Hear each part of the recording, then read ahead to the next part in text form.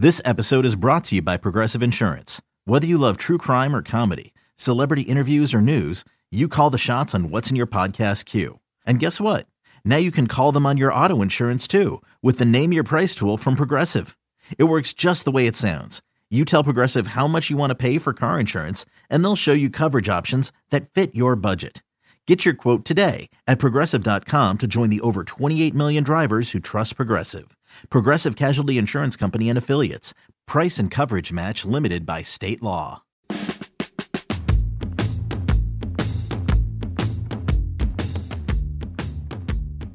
What a joy it is for us at our Where Are They Now episode. This time we visit with Dwayne Murphy, six-time Gold Glover with the Athletics, part of one of the greatest outfields really in the history of baseball. He spent 10 of his 12 years in the big leagues with the Athletics, broke in with the A's in 1978, and spent a lot of time playing, then went into the coaching and now retired and living in the Valley of the Sun in Chandler, Arizona.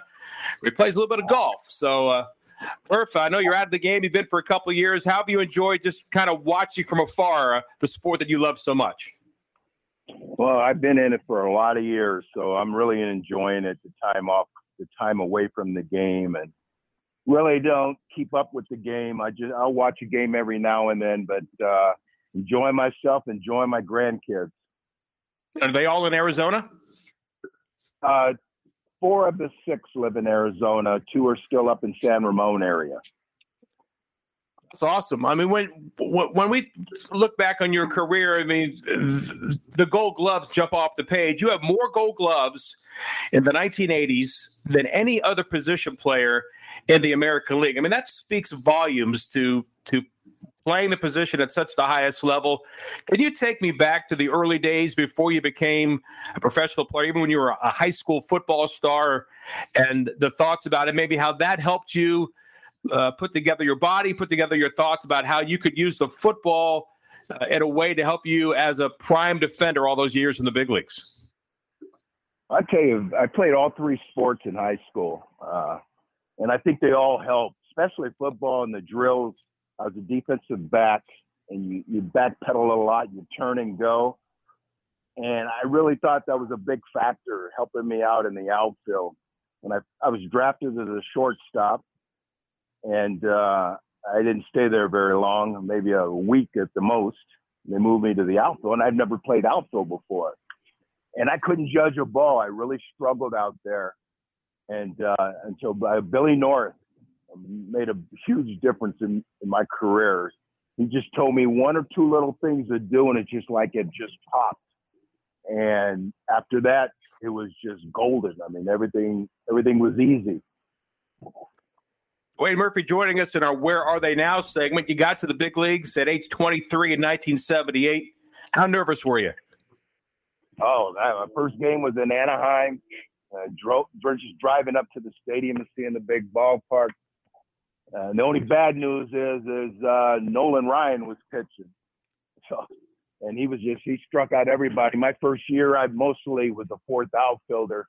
Usually went in late in the game for Mitchell Page, and but that for my first year, I didn't start until 79 in center field. Did Nolan give you a bow tie? My first at bat was against Nolan, and he did not strike me out. I hit a line drive to center. I was the happiest guy in the ballpark because he was striking everybody else out, but he didn't strike me out. Did he see you again, and did you face him again? Because he remembers stuff like that, you know. Yeah, I did, and I couldn't tell you how many times, but I'm sure he got me. But it was just that my first at bat I will remember forever. So your third year of the big leagues when you won the first of 6 straight Gold Gloves in 1980. How did your career, how did your confidence grow as you got to that point and then began that stretch of incredible defense with yourself, Tony in right, and Ricky in left? Well, I was happy that they made me the center field because I struggled again on the corners and I felt more comfortable in center field. And and all three of us could have played center field. And fortunately, I got the chance to play center. And I told those guys I'm a ball hog, so get out of my way. If I get to it, I'm gonna call it. And we used to have fun with it all the time. And Tony used to yell at me when I'm catching the ball, or Ricky would say something, because I used to call him off all the time, and he used to piss him off. What was the camaraderie like? Because, as years went on, we learned on the pitching side, let's say with the Atlanta Braves, and how Glavine and Smoltz and Maddox all kind of fed off each other, try to one-up each other. When you were a collective unit like you guys were, you mentioned you want to get the ball. They did too, in a positive way, in a fun way. What was that like, that togetherness that group had? I'll tell you what, it made it easier for the pitchers to throw strikes, because when you have a good defense behind you, I'm not just talking in the outfield, but even in the middle, and the pitchers have to throw more strikes. When the defense is poor behind them, now they try to strike everybody out. So for our pitching staff, I really think it really helped a lot. I know that we led the league in put-outs in the outfield, because anything hit out that way, it had a chance of being caught.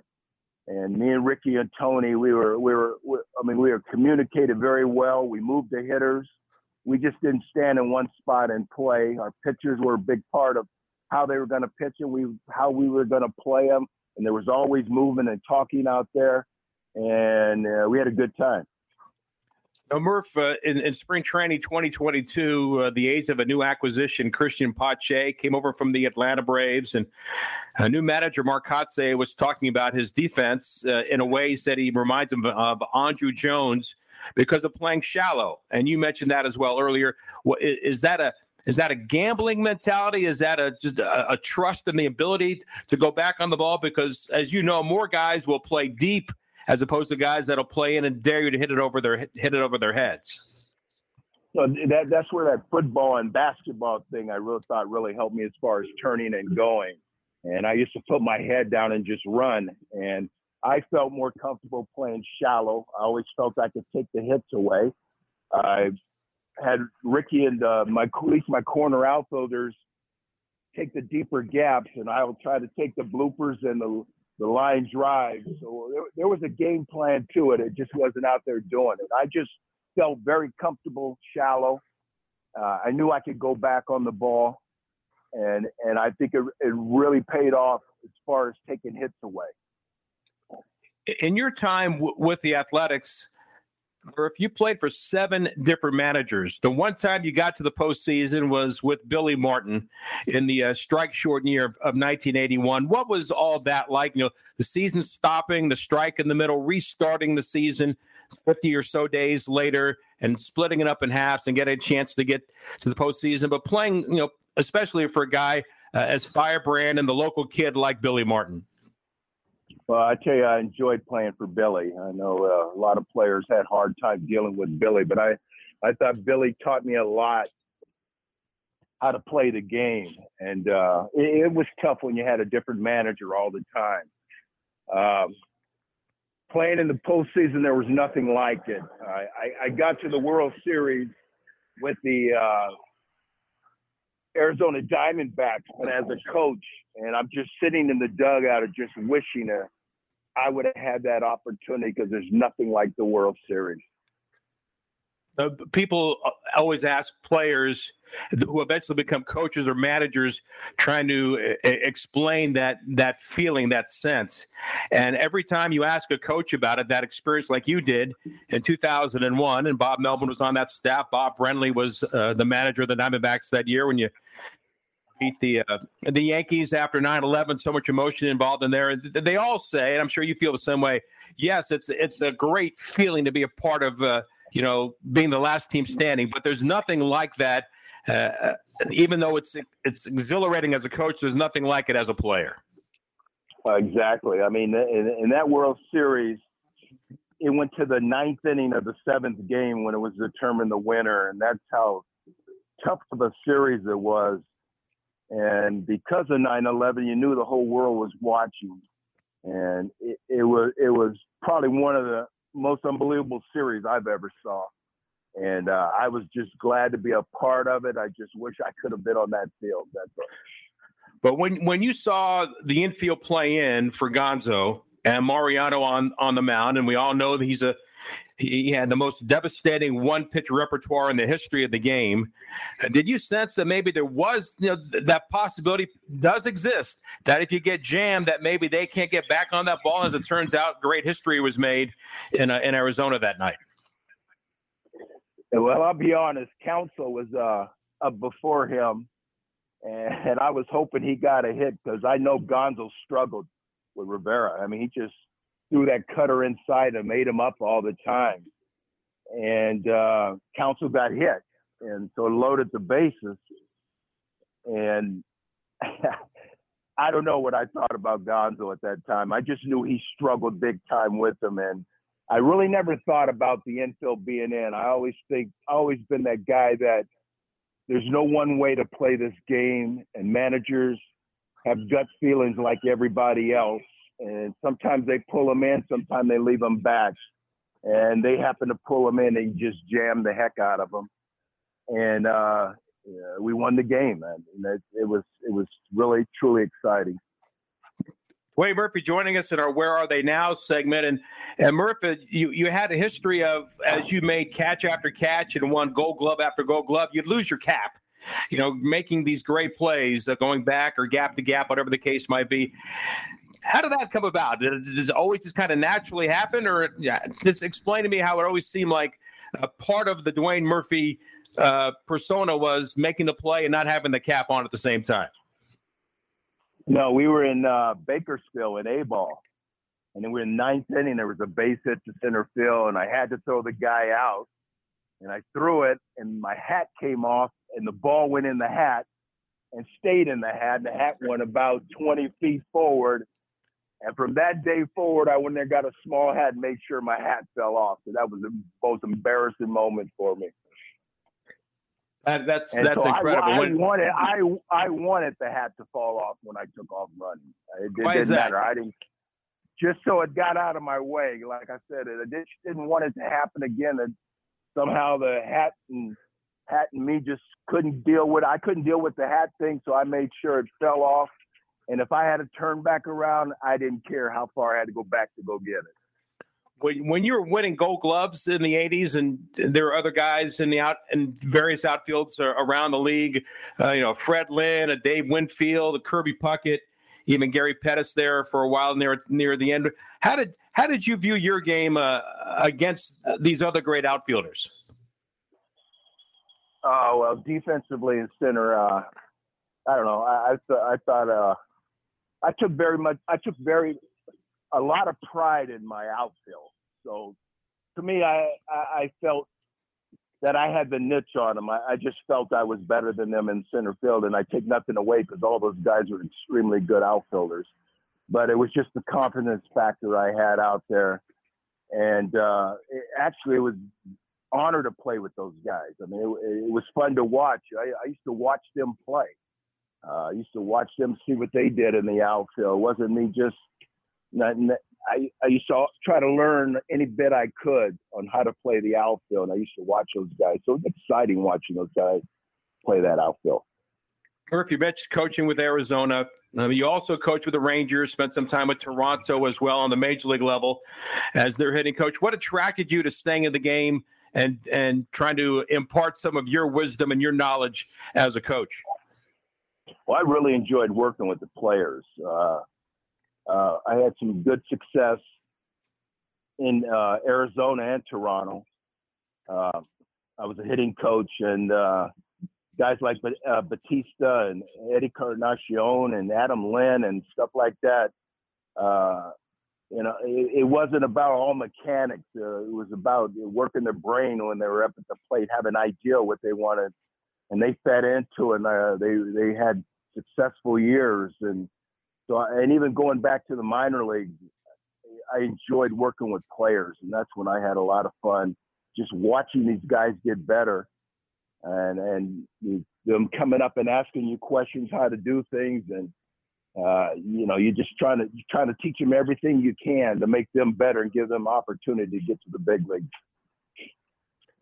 You weren't that far removed as a player to be, on the other side, on the coaching side, and yet there's been so much conversation about how do you how do you coach the modern player, today's player, who may have different methods, certainly different technology now, and a lot of opportunities to use technology as opposed to, like you say, simplifying, being in the box and being confident and trusting yourself as a player at that level. How did you put those two things together? How did you connect with the younger modern player? There was times it could be a little difficult because most of them they're very mechanical. They're into the mechanics. They got out, so something must be wrong. And I just try to convince them, in this game, if you're talking 100 at bats, you're getting out 70 times and you're great. But they're trying to fix every out. And you're going to get out, and sometimes players have a hard time why they got out. You just think if I make these adjustments, and I just think that today's players are always trying to make adjustments. If it was the same pitcher, I could understand it, but there's different pitchers, different arms, different slots, and everybody throws different. So it can't always be mechanical. You got to understand that you're going to get out in this game. And that's where I think that the big difference was today's player and before. Murph, when I look at your numbers, the batting average may not be that high, but the on-base percentage was. You were an early proponent of understanding the important thing was the ability to get on base. While it's sure you wanted hits and kept on, that was always the goal. You also understood the importance of keeping the line moving. How were you able to extend that knowledge and that teaching point to the players that you coached? Well, I used to walk a lot, and I didn't go up there to walk. It's just that I was fortunate to have a good eye. And, if you're a free swinger, you don't have a good eye. So to me, you got to set your lineups. It's not just banging, everybody banging. Guys got to get on base. I don't care if it's yesterday's game or today's game. You don't win unless you score runs, and the only way to score runs is get on base. And it's not always about the long ball or the double. You need guys on base to get those guys that can hit those doubles and homers to score runs. Think about Ricky. I used to think Ricky was the best player in baseball ever. But he was that guy. He walked 100 times. He got on base. He had a great eye. He still based. And we created runs. I was only a 250 hitter, but I scored a lot of runs. And that's how you win games. Murph, you give me a peek behind the curtain, batting behind Ricky, some stories, and he broke the record, the single season record. You're batting behind him. You're giving him an opportunity, seeing a lot of pitches. Well, what was that like on a daily basis? And there had to be so many fun and interesting things that are happening all those times together with Ricky Henderson. Ricky was the best. Ricky, I enjoyed playing with Ricky. I wanted Ricky to steal a base. It only helped me. It put him in scoring position to try to knock him in. So I wasn't the one that was upset because I was taking pitches. Many times Ricky would tell me to swing, but I was giving Ricky his opportunity to steal bases. A lot of times he ain't walk and end up being a triple. He'd go to second, go to third, and get him in. So I just seen it as an advantage and a plus. And I love playing with that guy. The guy was exciting offensively, defensively, and every part of the game. Did you guys have a sign or just a look at each other to know that, hey, this is what I'm sensing, and I might be running on this pitch, and you can help me out? Yes, we had signs. Ricky was great on the bases. He'd come off first base and come in the dugout and tell you, hey, look for this guy, the way you guys, you can read the keys off the pitcher. Ricky just didn't steal. Ricky had an idea when he went out to steal. He used to read pitchers with the best of them and had an idea what they did. And that's why he got those great jumps. He just didn't do it on his speed. That dude used to get tremendous jumps. So you learn a lot from Ricky. Ricky was fun to play with. And, I give him he's very helpful in my career. At the end of your time with the Athletics, one of the guys that was your manager was Tony La Russa, and he played for the A's as a teenager, and he had just been let go by the White Sox, and then came over to the Oakland A's. What do you remember about Tony coming back to the A's and being the manager? Well, Tony had a successful career as a manager. He just wanted us to play different than the way we played. As far as I think that's when the computers and how we gonna play guys, and it was tough at the beginning because I was that guy that read pitchers and read swings, and I didn't really go too much with a guy would hit the ball because I thought it was more important if our pitchers can put the ball where they are and you play to the strength of the pitcher or wherever you think the hitter's going to hit would work out. And there was that little disagreement there, but besides that, I enjoyed playing with Tony. Murph, let me step aside. We're visiting with Dwayne Murphy. We've talked a lot about baseball, but you have an affinity for music. How did all that come together? Oh, tinkering. When I was young, I always wanted to play the saxophone. Couldn't afford to get one. Ended up playing the drums in school. And so as I got older, I went and got my saxophone. I got a bass, and I just tinkered with music. Heck, I had to listen to a song 20 times before I learned it. So I never could read music. It's just something I tinkered with and had a good time doing. Didn't you produce a record or two for somebody along the way? No. I help MC Hammer get started. Okay, tell me that story. Me and Michael Davis and myself funded Hammer to get going, and Hammer was very successful, and he was enjoyable to watch, and that I had nothing else to do but just get his career going and just watching that young kid become somebody. Because when I first met him, he was the bad boy in Oakland, or he was up top talking to Charlie Finley, and that's when I first met Hammer. He was a young little kid, and he really turned out to be somebody. You mentioned at the top about the enjoyment you have of spending time with all the grandkids in the Phoenix area, then back up in the East Bay. I know you like to play golf, and the competition I'm sure is still there. But just the chance to have, the slow walk and stories and relaxing times, and just really a chance to kind of step back and appreciate where you are. How much do you enjoy the game? The game of golf? Yeah, the game of golf. Oh, I love golf. I practice a lot. I play a lot. I play with Shooty. I play with Michael Davis. And we have some really good games, a lot of fun. And I'm always working on my game. But I practice a lot at it. I play as much as I can. And I'm here in Arizona, golf capital of the world, so I'm always out at different courses and having a lot of fun. How do you view your original organization now from afar? You've seen, them winning some World Series. You see them coming close at times, a playoff contender. Then suddenly things certainly have changed in 2022.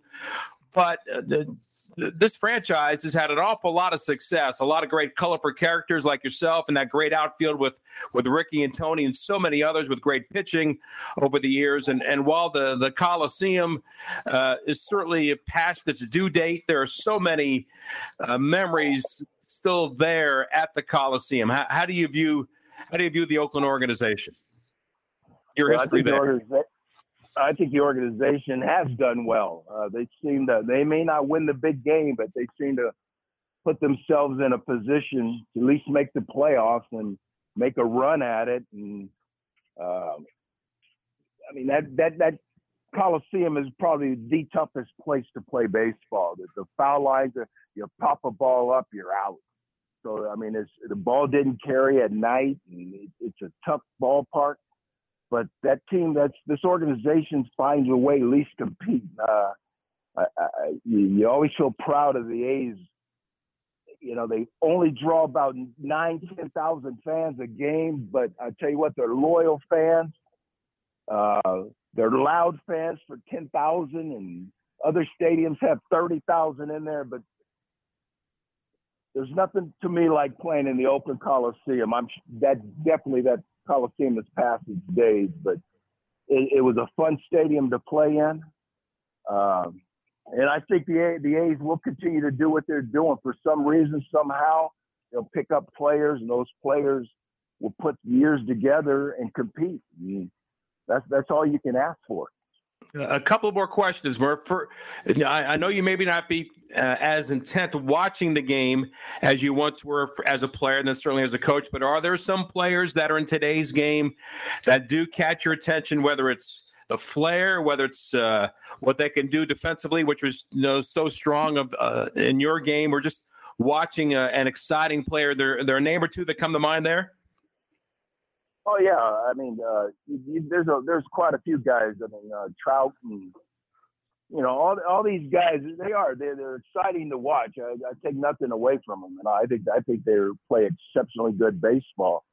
I just kind of stopped watching the game is all. It's not that I dislike the game or anything else like that. I've been in it for so long. When the playoffs come, I watch the game.